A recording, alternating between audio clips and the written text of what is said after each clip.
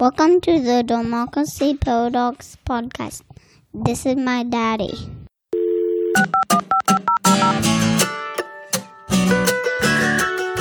My name is Justin Kemp, and I am your host as we explore the democracy paradox. Over the past few years, Africa has seen a rise in successful military coups. We discussed this phenomenon in a past episode with Nanahal Singh.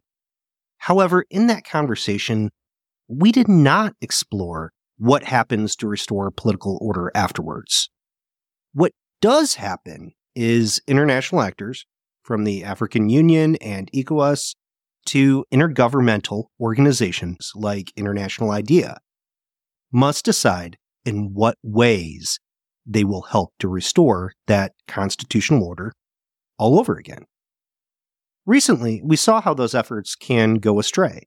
Burkina Faso, Mali, and Niger are withdrawing from the Economic Community of West African States known as ECOWAS. All three countries are currently governed under military juntas after very recent military coups. It highlights the delicate need to balance engagement with the necessity to establish political norms within the region. So, last week, we focused on the repair of a constitutional order after an episode of democratic backsliding. This week, we discuss the repair of the constitutional order after it is shattered by military intervention. Adem Abebe is a senior advisor on constitutional building processes at International IDEA. I first came to know Adem through his work as a constitutional scholar. He was a co-editor alongside Rosalind Dixon and Tom Ginsberg of a volume called Comparative Constitutional Law in Africa. So I found him insightful because he was able to blend practical experience within a bigger picture understanding of the larger issues. Our conversation explores coups from several perspectives. We consider why coups happen, but also how we move past a constitutional breakdown to restore democracy and constitutional order. The answers are complicated, but do help us understand democracy, including why it breaks down and what it means to restore it once again. This is the third of a series of podcasts on issues relating to constitutional change, which is part of a partnership with the Constitutional Building Program at International IDEA. IDEA is an intergovernmental organization that supports democracy worldwide, and the Constitutions Program conducts research and supports countries in strengthening democratic constitutions around the world. You can find more information at www.idea.int. The link is also in the show notes. The podcast is also sponsored by the Kellogg Institute for International Studies, part of the Keough School of Global Affairs at the University of Notre Dame. The Kellogg Institute was founded by Guillermo O'Donnell, one of the giants of democratic thought, more than 40 years ago. It continues to sponsor research on democracy and human development. Check them out at kellogg.nd.edu. You'll find a link in the show notes to their website. If you're interested in becoming a sponsor of the podcast, please send me an email to jkempf@democracyparadox.com. But for now, here is my conversation with Adem Abebe. Adem Abebe, welcome to the Democracy Paradox. Thank you very much, Justin, for having me. Well, Adem, a lot has been going on in Africa, especially within Western Africa in recent years, with all of the recent coups occurring and really just constitutional breakdowns when you think about it. One case that was particularly disturbing was in Niger. I think it provides a good example to kind of start out to just kind of paint a picture of what's actually happening in Africa right now. And it's disturbing because it felt like that was a country that was really at a democratic turning point in a lot of ways. It still wasn't considered entirely democratic, like it still had a lot of flaws. It was a very flawed democracy. but it had shown some real democratic progress with its first peaceful transfer of power in the 2021 elections. So why did the military end up seizing power from civilian rule just last year? Well, no, indeed, I think the fall of Niger, if we can call it that, was depressing indeed. As you say, if you look at it in isolation, in terms of democratic progress, for the first time in its independence history, it has witnessed a relatively peaceful transfer of power following relatively competitive elections. So the candidate of the incumbent party won, but he had to go for a second round. And the party actually didn't win a majority in the parliament. So it was a relatively competitive elections. And then on top of that, in Niger in particular, the military has historically, especially in the past 2 decades, been seen as a democratizing force. In 2009 and 10, there was an incumbent that kind of organized the self-coup, President Tanja, who banned the parliament, who banned the constitutional court, and the military intervened, stopped him, and enabled the designing of what is one of the most progressive constitutions in Francophone Africa. So if you look at these factors, you would think the chances of a coup were lower. At the same time, there were also some fragilities. Part of it in particular was with the fact that Bazoum was not seen as a legitimate candidate. So even though he won the elections, it was mainly through the incumbency advantage that came with the party that he represented. But otherwise, because he came from a minority group in Niger, he was not seen as a legitimate leader. So in a way, you have elections that are critical for legitimacy, but are not sufficient in a context like Niger, where identities and social relationships are critical. Because of this, you may know that there was actually an attempted coup 2 days before Bazoum was sworn in. Quite interestingly, the general that ultimately removed Bazoum was the one who disrupted that coup at that particular moment. But that coup attempt had already created jitters. And because Bazoum felt like there were threats around, he started to think about reshuffling some of the security sector actors, including potentially removing General Chiani. So, you have this lack of legitimacy despite the electoral win and an attempt to reshuffle the security sector that created a personal interest in the army to intervene. But in combination, if you see it in isolation, I think despite the fragilities, the chances of a coup were lower. And what increases the chances is when you bring in the regional context, where we've had coups in the past few years in Mali, and actually if you count Sudan, already there was one, and then you had Mali, and then Chad, and Guinea, and then Burkina Faso. And all the militaries in these places have managed to occupy power and resist pressure from African and regional and international actors to give up power. So what I think flipped the chance was with the regional context. But otherwise, as you said, according to the Global State of Democracy, the International Institute for Democracy and Electoral Support outlines, Niger was showing a steady but stable progress in terms of key democracy indicators. I find it interesting that you said the military was seen by many as a democratizing force, because we normally don't think of the military as being democratic or anti-democratic. I mean, we think of it in more established democracies as just being a neutral force. What does the military in a lot of these Western African countries, whether they're experiencing coups or whether they're not experiencing coups, what does it see as their role within the government? I mean, does it see its role as being fundamentally political? Well, it's very difficult to have a single story about military-civilian relations in different countries. But in general, I think it goes 2 ways. One is that incumbent leaders tend to rely on the military to maintain the regime. And so regime maintenance is very critical. And for that, you need the support of the military. And the military also then uses that as leverage to secure its place, its role, and benefits from the system. And so it goes both ways. And unfortunately, I think in a context where politics has not become properly democratized, where the security sector is often called in to settle political disputes, it's very difficult to withdraw the military from the political sphere. And so it's very complex, but there is a sort of dependence, mutual dependence between military and incumbent leaders. And that is a consequence of the stalled transition into a more democratic framework where the military is seen as a protector of the state rather than the protector of a particular region.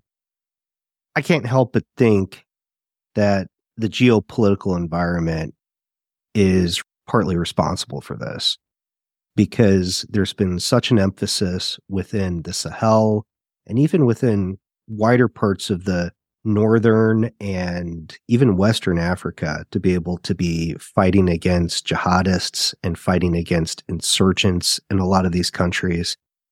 And it just makes me think that maybe Western powers are spending too much time building the capacity and institutionalizing the military and security forces without spending enough time focusing on the institutionalization of more civilian political institutions, such as legislatures, elections, and so on. I mean, is that part of the problem here? The fact that the military is over-institutionalized and other institutions, political institutions, are under-institutionalized? That's indeed an important consideration. And as you may know, especially the West after 9/11, there was a securitization of bilateral and multilateral relations. And particularly in the Sahel, especially after what happened in Libya in 2011, that kind of unleashed large size of arms and soldiers, mercenaries from across the Sahel were essentially dispersed.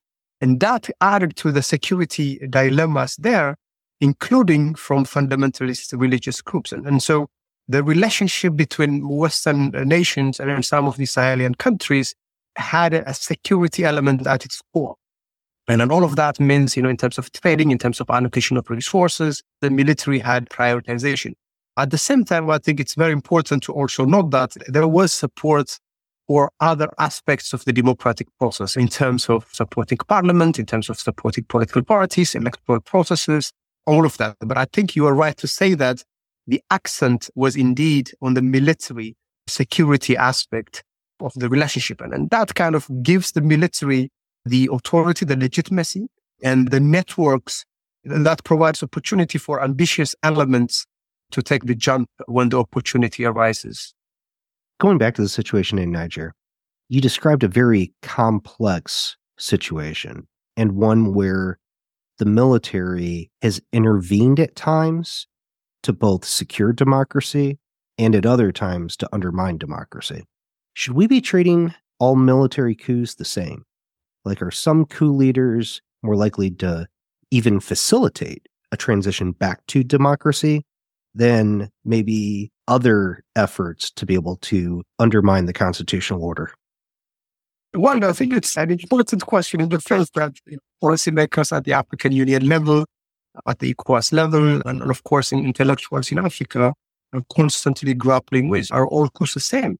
The general agreement is that at one level, coups must be rejected as mechanisms of circulation of power. I think circulation of power is critical, but that should happen through democratic elections, through term limits, and others. And so at one level, I think they should be treated the same in the sense that they should not be accepted.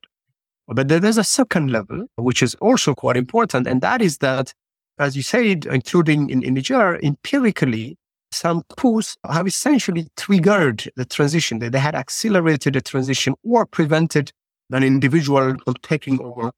And the second and related point is that when you respond to coups, it's very important to understand the nuances. In that sense, I think what is important is often the tendency is to look at the normative frameworks and all as anti-coup rather than pro-constitutionalism.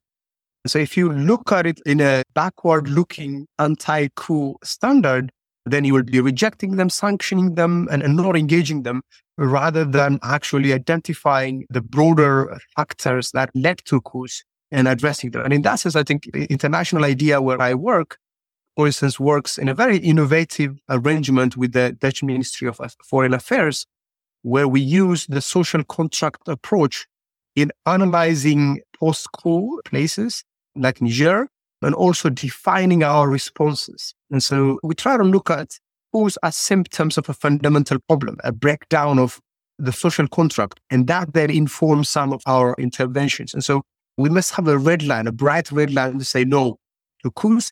At the same time, once they happen, it's important to have more nuance in trying to figure out the best way of engaging them. And I think understanding our normative frameworks as a constitutionalism promoting framework can be helpful.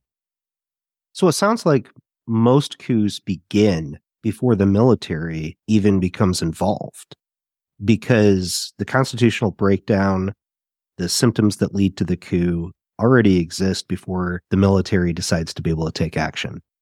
And of course, there's going to be exceptions out there where you have leaders who step in, even though the constitutional system might be functioning perfectly well, and they just want to seize power. But it sounds like most of the time, when the military steps in, there's already deep systemic problems and constitutional breakdowns that are occurring. So really, even though the coup begins when the military becomes involved, there's almost like a pre-coup that exists that creates the environment to almost encourage it to happen. Am I understanding that right? So the pre-coup factors might be distinct in different places. For instance, in Mali, some scholars describe the military as the most organized trade union. And so the military felt like they were not provided the support and the resources and the training to tackle an insurgency that was essentially pushing the army out of large parts of the country. So there was a lot of frustration in terms of the corporate interests of the army. And the rebels were taking over large parts of the country and all. So you have this context where the security situation has deteriorated to a level where military intervention is seen as necessary. It's not seen as undermining democracy, but as a necessary way to tackle an impending insurgency. And in other places like Guinea-Conakry, for instance, you have a president that has been there, historically an opposition leader who are opposed certain terms and all, comes to power, serves his 10 years, and then he thinks, well, I should be here. If I'm not here, whatever I have built is going to collapse. And then the military then removes him, once he organized a fake, essentially, referendum in elections to stay in power. So you have a different, indeed, pre-coup elements that provide the justification for the military to intervene. And so you are accurate, I think, in saying that the military does not come out of the blue. There are background contexts that make military interventions more likely than in other places. And so, if you look at the broader political situation, economic situation, in terms of high levels of population growth, massive use bulge, high levels of urbanization, partly because of conflict, but partly also because of climate change. And then, of course, a slowing economy. But these are factors that are valid across Africa. And so why is it that the coups have been concentrated in that part of the world? Well, provides the explanation to the question that you raised, that there are background contexts that are exacerbated by this general context that then provide the military the justification. And so especially if you look at the first coups, they have their own internal reasons. Just like democracy, the more coups happen, the more likely they are to happen. There's this neighborhood effect. If you look at Niger, the domino effect, it was perhaps a stronger explanatory factor.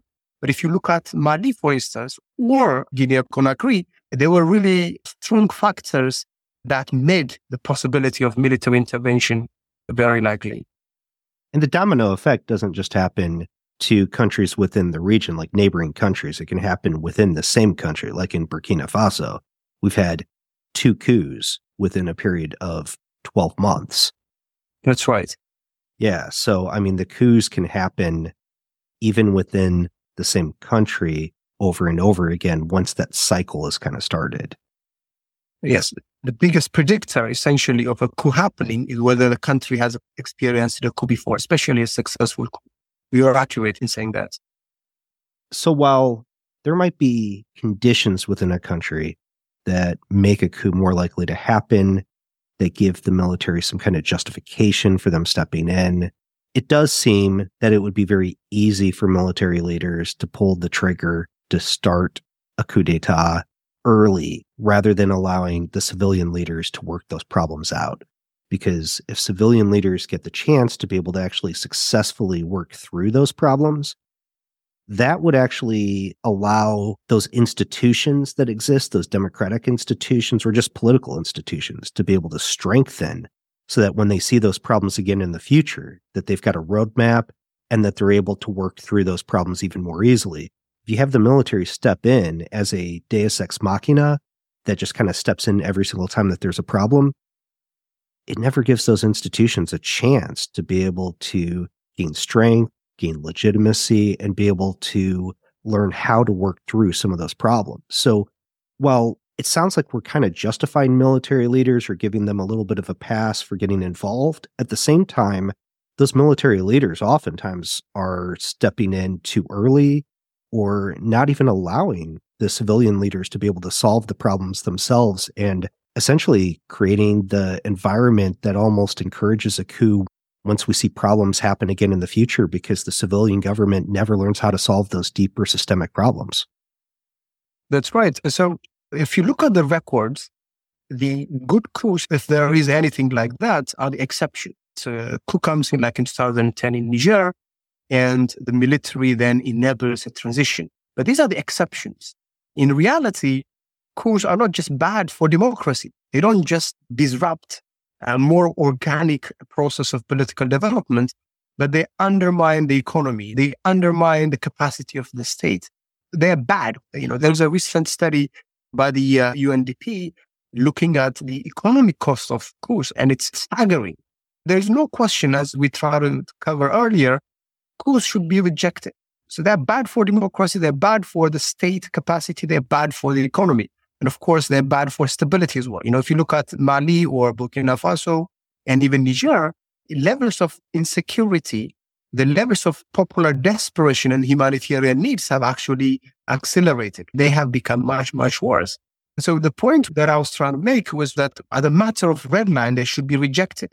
But once they are there, I think they are a reality, and we have to try and figure out how best to understand coups as manifestation of a more fundamental problem, and perhaps as the Dutch and international area are trying to do, approach it from a broader systemic approach in terms of how to address the problems of the social contract that lead to illegitimate governments or governments that lack legitimacy, that then provide a justification for actors like the military to disrupt that more organic but slower and more certain process of political development. So let's think about these problems as constitutional problems. And I know that it's natural to link constitutions and democracy together, but let's just think of it in terms of an issue with how the constitutional order is constructed. Is the problem that exists within these countries embedded within their constitutional design, or is it a problem with the execution of that design? Like, do we put the blame on how the leaders are governing, or is the issue with how we design the system under which they're expected to govern? Well, I think they are very interrelated, and perhaps I think going backward a bit may help. When most African countries became independent, they had to adopt constitutions. But the contexts within which constitutions were adopted were very different. In a lot of places, whether it's the US or France, the state is already there. And so the purpose of the constitution often is in organizing the government, in enabling it, and as necessary, also constraining it. In most of Africa, the constitutions have this extreme burden of not only organizing the government, constraining it and enabling it, but building the state itself, building, a more encompassing social political identity. So that the burden is extremely high on African constitutions. And often, as James Madison said, the first purpose of a constitution is to enable the government and then to constrain. But in our sense, the purpose of the constitution starts even earlier, building the society, building the state capacity. All of that often leads to a very, very powerful executive, formally, but even more in practice. And unfortunately, the empowered executives have been powerful enough to oppress opposition and all, But that has not simultaneously led to a more capable state that is able to provide security, that is able to provide basic services to its population. And so, in a way, an original fundamental challenge on constitutions in the context of states that had very little history of being a state and even less generating a nation of some sort of acceptable social political community. And so that's one. So there's a much higher burden on constitutions. But there's a second layer that you spoke about, which is a problem of constitutionalism. Because executives have been very powerful, partly as a result of a constitutional artifact, but because they have been very, very powerful, they have created powerful entities that they have not been able to control. And so there has been a lot of progress, we must say. It's a very big continent. In countries like Ghana, countries like Kenya, Senegal, they have made a lot of progress and they have been resilient to some of the pressures that their democratic systems have been facing. But at a fundamental level, in a lot of African countries, constitutions still have that burden. That, I think, would have been very difficult in any place. And so, yes, there is partly a question of constitutional design in terms of creating this monstrous executive that is often personalized. And at the same time, there has also been problems of constraining the government. So it's a combination of essentially the burden that constitutions have to bear, but also the fact that they have empowered executives vis-a-vis other actors, including vis-a-vis society at large, and also the inability of key institutions to keep the executive in check in particular. So when we see a military coup happen, I just imagine that that's a complete disruption of the constitutional order, because the African Union has been very vocal that they want to create an anti-coup norm. So there really isn't a pathway for the military to intervene within constitutions, within African governments. And yet that's exactly what has happened. So the entire constitutional framework, the entire constitutional order, it's just fundamentally broken when there's a military coup. So do those military leaders, once they have a successful coup d'etat, are they looking to repair that constitutional order? Are they looking to legitimize themselves? Are they looking to find a pathway to a transition so that they can establish legitimate government again? How do they get from this moment of complete constitutional rupture back to something that is legally considered more legitimate within a constitutional framework once again? So if you look at the rhetoric, one of the big differences between military leaders pre-1990 and military leaders today is that pre-1990, the military intervenes to capture power. They want to control power and stay and lead the government. Today, at the rhetorical level at least, they come in and say they have removed the elected government because of security challenge, because of bad governance and corruption, and they immediately proclaim commitment to ideals of rule of law, of democracy, of constitutionalism. And in fact, one of the first processes they initiate is a constitution-making process, trying to look at some of the gaps in the constitution and engaging the people, coming up with a new, more appropriate, more resilient constitutional framework. And so in that sense, they accept that they are there to enable a transition. But of course, not all military regimes are the same, as we discussed. And increasingly, especially if you look at the military leadership in Mali and in Burkina Faso, they seem more ideological. So they don't seem to accept that, for instance, the military should be under civilian control, or that the military should be depoliticized. And so there is a challenge. So some of these military leaders are challenging some of the consensus, at least at the liberal level, but also generally at the African and sub-regional levels in terms of the relationship that must be there between soldiers and civilian leaders. But overall, often the disagreement between these military leaders and the African Union and ECOWAS and other sub-regional governments is on the role of the military during the transition. But there's often an acceptance, even in Mali, even in Burkina Faso, that they are there to enable a transition, particularly where there's insurgencies.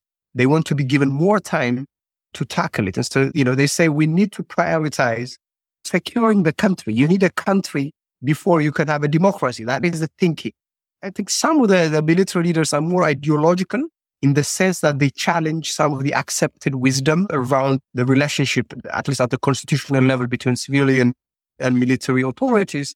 But at a higher level, at least at a rhetorical level, they accept that they are a transitional force. How long should they be there? What should be the nature of the transition? And whether they should have a role post-transition as military, as individuals, but also as military. That is, I think, where the differences are. But it's important to note that, these are not coup leaders of the pre-1990 period where they come and say, we are here, we have disposed the bad government, we're going to build a good government. They really accept, at least at the rhetorical level, that they are transitional actors. And sometimes I think using that rhetoric to help them navigate more effectively transitional processes in a manner that strengthens the civilian political authorities rather than weakens them is the challenge. So if you come in with a realpolitik framework, that kind of mindset, this sounds actually kind of positive. It sounds like, hey, there was a military coup that was bad, but it sounds like they're going to come out of this situation in a much stronger position and something that might even be a stronger democracy. The dark side to this is what we saw happen in Sudan, where we saw the people rise up. We saw them say that they wanted to have a democracy, and the military held on to power for so long through that transitionary process that it ended up producing a civil war within the country because they never let go, and two different security forces ended up fighting against each other for control of the country. So while they might say that they're doing everything for the best, that they're trying to establish certain things and establish security and try to make sure that the process goes smoothly, they hold on to power too long, the entire security arrangement might break down.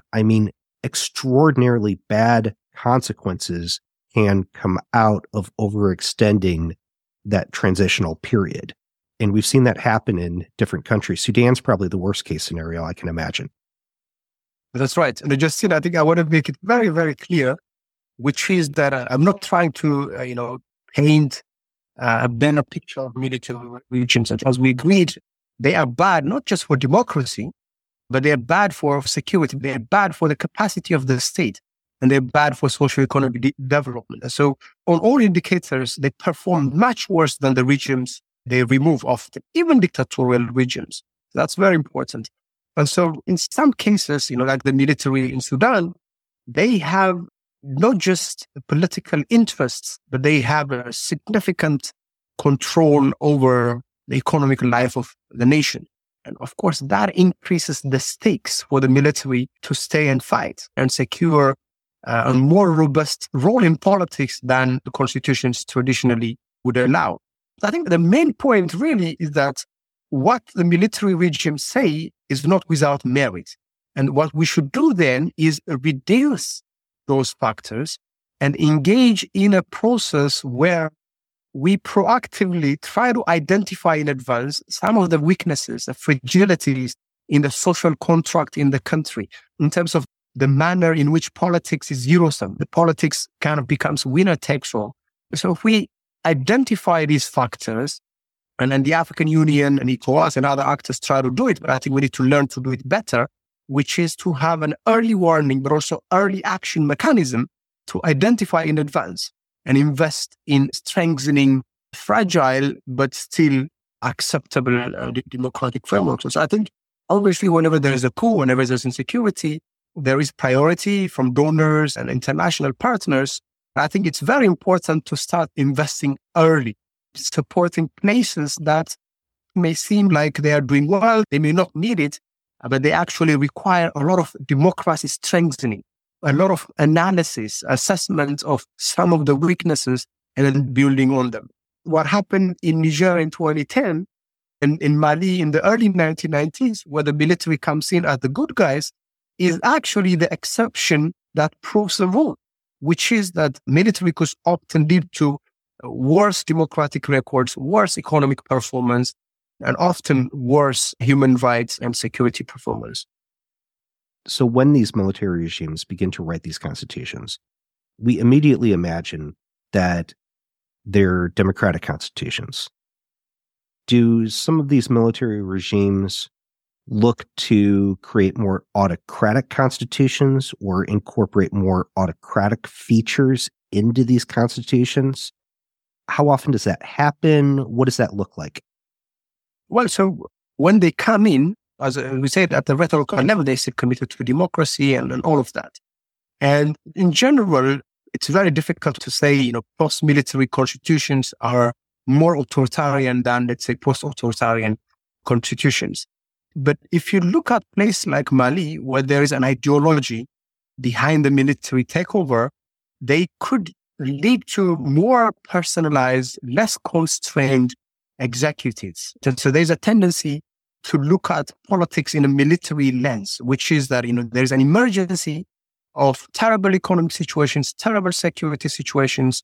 And as all emergencies, that requires a more centralized, more powerful executive that can, excavate the country out of that situation. And so what I'm trying to say is that often what determines the character of the constitution that comes post-military regimes is the ideology of the military leadership. And that, unfortunately, is not knowable in advance. So we can only characterize these military, the style, ideology, and way of governance of these leaders after the fact. And so you might say, in Nigeria, they became good guys, but we could not have known that they would be good guys when they actually overthrew the government. That is the challenge. But I think in terms of defining the character of the constitution, if you look at, for instance, the constitution that was approved in a referendum in Mali and compare it with the constitution that was approved in Chad, they are very different in their nature. The constitution in Chad is acceptable. It could do well. Whereas the constitution in Mali concentrates a lot of the power in the presidency. And the difference, I think, it's explained primarily by the ideological drive of the military leadership in Mali compared to the less ideological, more pragmatic leadership of the military in Chad. So what I'm hearing is a more democratic constitution is going to try to disperse power throughout different institutions and throughout different individuals. Whereas a more autocratic constitution may have some democratic elements, but will likely concentrate power within the executive so that a personalistic leader can really dominate the government and really kind of control the decision-making process just on their own. That's really the defining feature between a constitution that we'd see as potentially much more autocratic as opposed to more democratic. It's not just the presence of elections. It's not just the presence of a legislature. It's how much power is really concentrated into single individuals. That's right. I think at this level, even military leaders will not abolish elections. I think that become ubiquitous. And the African Union and ECOWAS, I would think that the public, most importantly in these countries, will not accept a system that doesn't involve elections. And I think if you look at the Afrobarometer outcomes, popular sentiment, Africans have consistently supported democratic processes over military regimes. But unfortunately, the supply has been wanting. And so you have Democrats that are extremely dissatisfied. And that's partly why you see that, in some places like Mali and Niger, Burkina Faso, when the military governments remove an incumbent, some people, a lot of people actually applaud that process. And so there is that trait that dissatisfied Democrats may start seeing possibilities, may start essentially despairing in democratic elected governments, or at least not supporting them actively. And so you are right. The measure of autocracy is beyond elections. I think there will be elections everywhere, but whether a certain constitution would lead to more autocratic outcomes or not, I think depends on how power is dispersed, both at the central level, but also horizontally, vertically. To what extent would the executive have control on what is supposed to be a political bureaucracy? And to what extent will, courts and force branch institutions will have some control? Essentially, the manner in which power is dispersed is, I think, a bigger, more important predictor than elections, because I think elections are now unavoidable, even for military, even for the hardest military regimes. Elections are a basic minimum. So when you make the decision, when International IDEA and other organizations make the decision to start cooperating with coup leaders on writing a new constitution, on the constitutional transitional process. Do you ever worry that you're legitimizing those coup leaders? Are you concerned that you're legitimating what they did, especially in a case like Niger, where there was a real effort to try to do everything they could to not legitimize the coup and to try to hope that the president would be restored to power? I mean, at what point do you decide that it's a lost cause and that you need to just work with those people? And even at that point, is there just a feeling that you've given up and that you're legitimating those who took power extra constitutionally? I think it's important to look at this at different levels. From the perspective of the African Union and regional organizations like ECOWAS, the Economic Community of West African States, this engagement is not an option. So their normative regional institutional frameworks require them to work with the military governments to enable the transition to a constitutional order. And so from their perspective, they have to engage. So even when they suspend you, even when they sanction some of the leadership, this engagement is not a choice. Of course, there's that tension. You're punishing them, but at the same time, you have to talk to them. So that creates tensions that make the engagement very, very complicated, as we've seen in Mali and Niger, and especially in all the places that have undergone coups. But for organizations like International IDEA, the United Nations, we of course support the African Union. We support ECOWAS in their engagements with military leaders in terms of defining the nature of the transition, in terms of defining the process of the constitution making, and all of that. But at the same time, we are also, wherever there is interest from these regimes or for, the added value of comparative knowledge, comparative insights, we tend to engage. But at the same time, I think what is important is to be cautious. So you have to constantly be assessing whether you are being instrumentalized to legitimize a particular way of thinking or a particular person or regime. And you have to make that judgment. It's a very difficult one, but you have to make that constant assessment and judgment.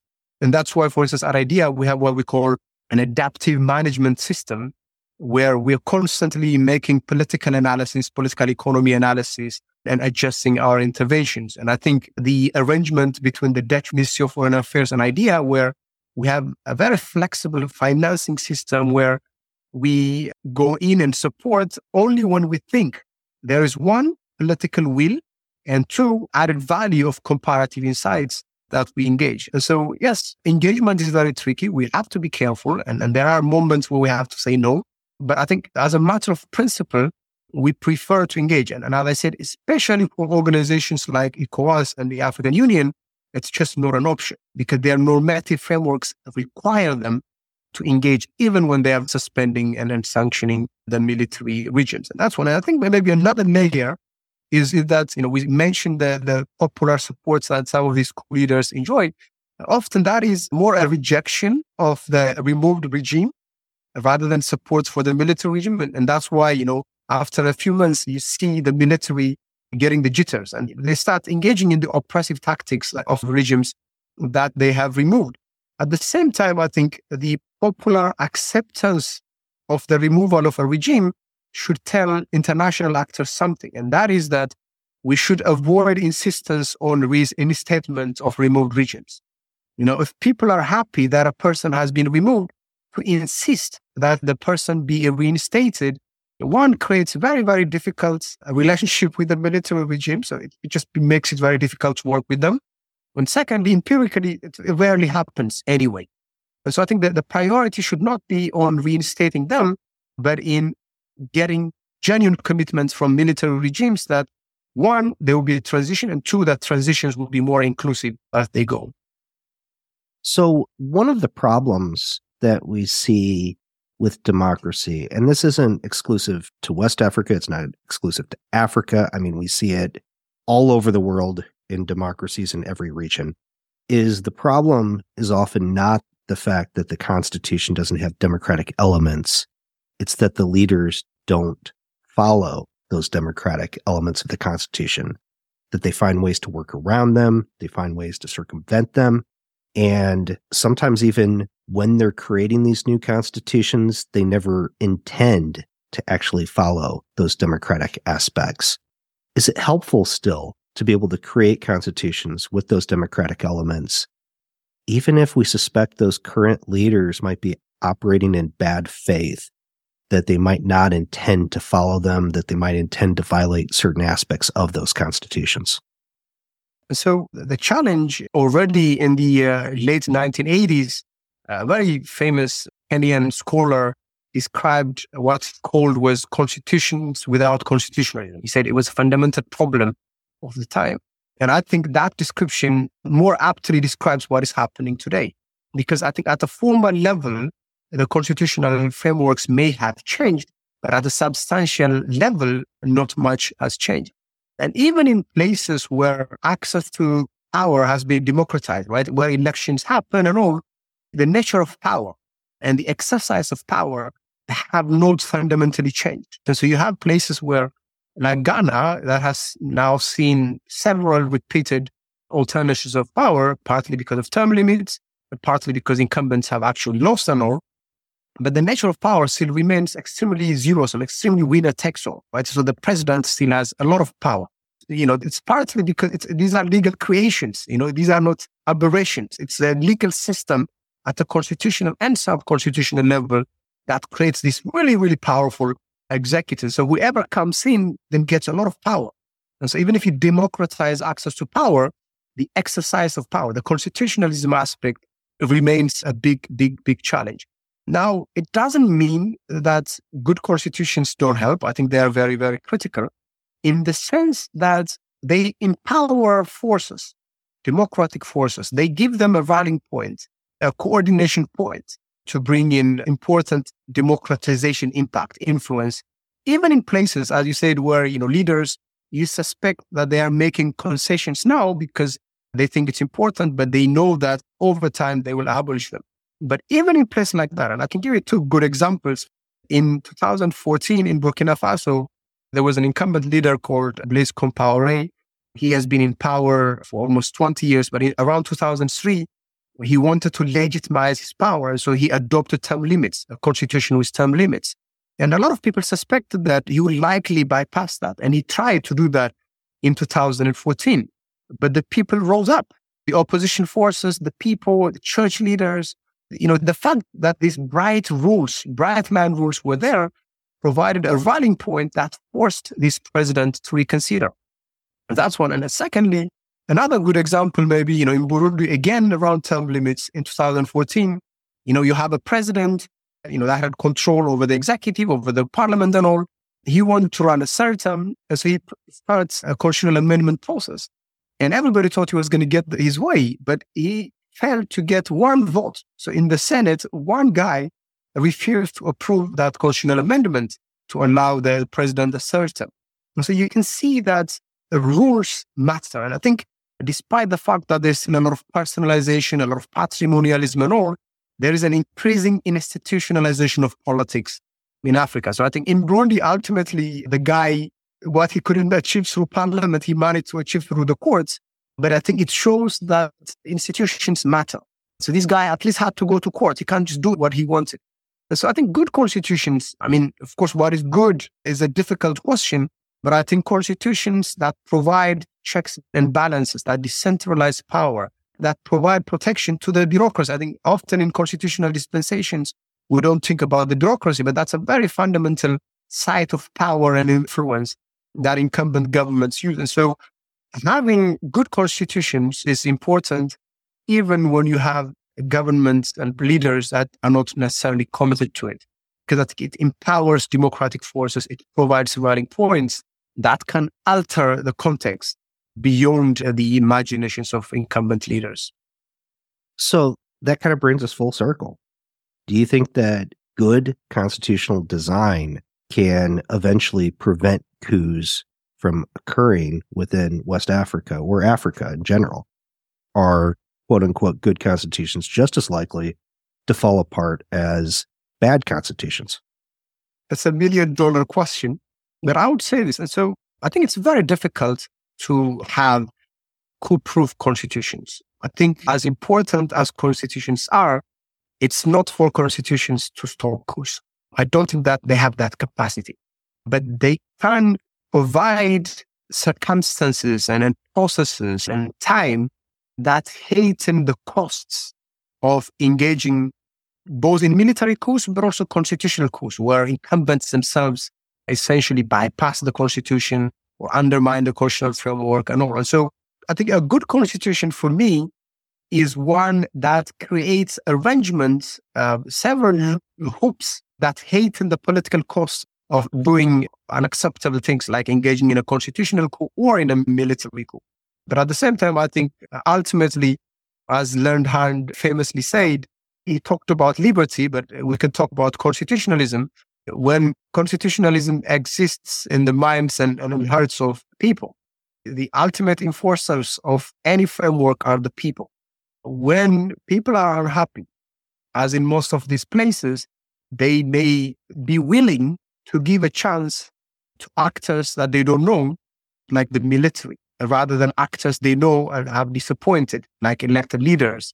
And ultimately, I think, constitutionalism is important, democracy is important, but as democracy promoters, we also need to pay a lot of attention to the material needs of people, like being safe, having basic services, having jobs, and all of that. And when these material needs are not satisfied, people will be more willing to give non-democratic forms a chance. So far, fortunately, I think Africans have said we want both democracy and socio-economic development. As we say, they are fundamentally democrats, and they prefer democratic systems over military regimes or dictatorial regimes and all of that. But we cannot take that for granted. So the more elected governments fail to deliver, the more democracy fails to deliver dividends, the more likely it is that undemocratic government regimes can emerge, even in places where we think that may not be possible. So, Adem, thank you so much for joining me today. It was just a pleasure to be able to talk to you about this.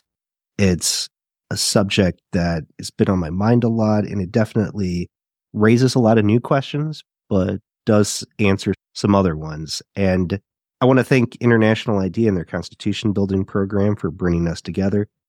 Can you let us know where to find more information about IDEA's Constitutional Building Program? Where can we learn more about some of the efforts that you guys are making and some of the programs you guys are doing? So Justin, I must thank you. I am a big fan of your podcast. I listen to it a lot, and I'm happy. I think hopefully you will have more authors and experts that cover the African continent as well. So I'm very, really, really happy to join you. And it's a continent that is between hope. I don't want to put it between hope and despair, but it's a continent where there are emerging challenges and emerging hopes. And just like the rest of the world, it's struggling at the level of democracy. But there are some bright spots. And despite all the military coups and all, the fact that people want democracy is, I think, hopefully it will provide the seed for the emergence of more resilient, more capable democracies. Now about International IDEA, so we do a lot of work on constitution building. We work with actors on the ground, support directly to constitution making bodies and all. And so we have a website that's called idea.int. So this is the broader one. But we also have one focused, providing a lot of resources on constitution building specifically, and that's called constitutionnet.org. And hopefully, if there's any information you need, or if you're engaged in these processes and would like to just discuss, we'll be very happy to engage with you. Well, thank you so much once again. It's definitely an amazing resource that I've used myself. So thank you for joining me, and thanks for the ongoing work that you're doing. Thank you very much, Justin.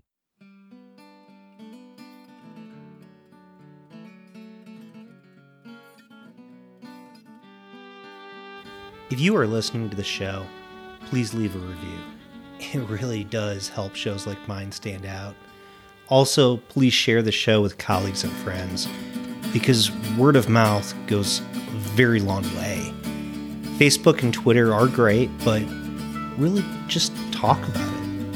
There's a full transcript at www.democracyparadox.com. Thank you for listening.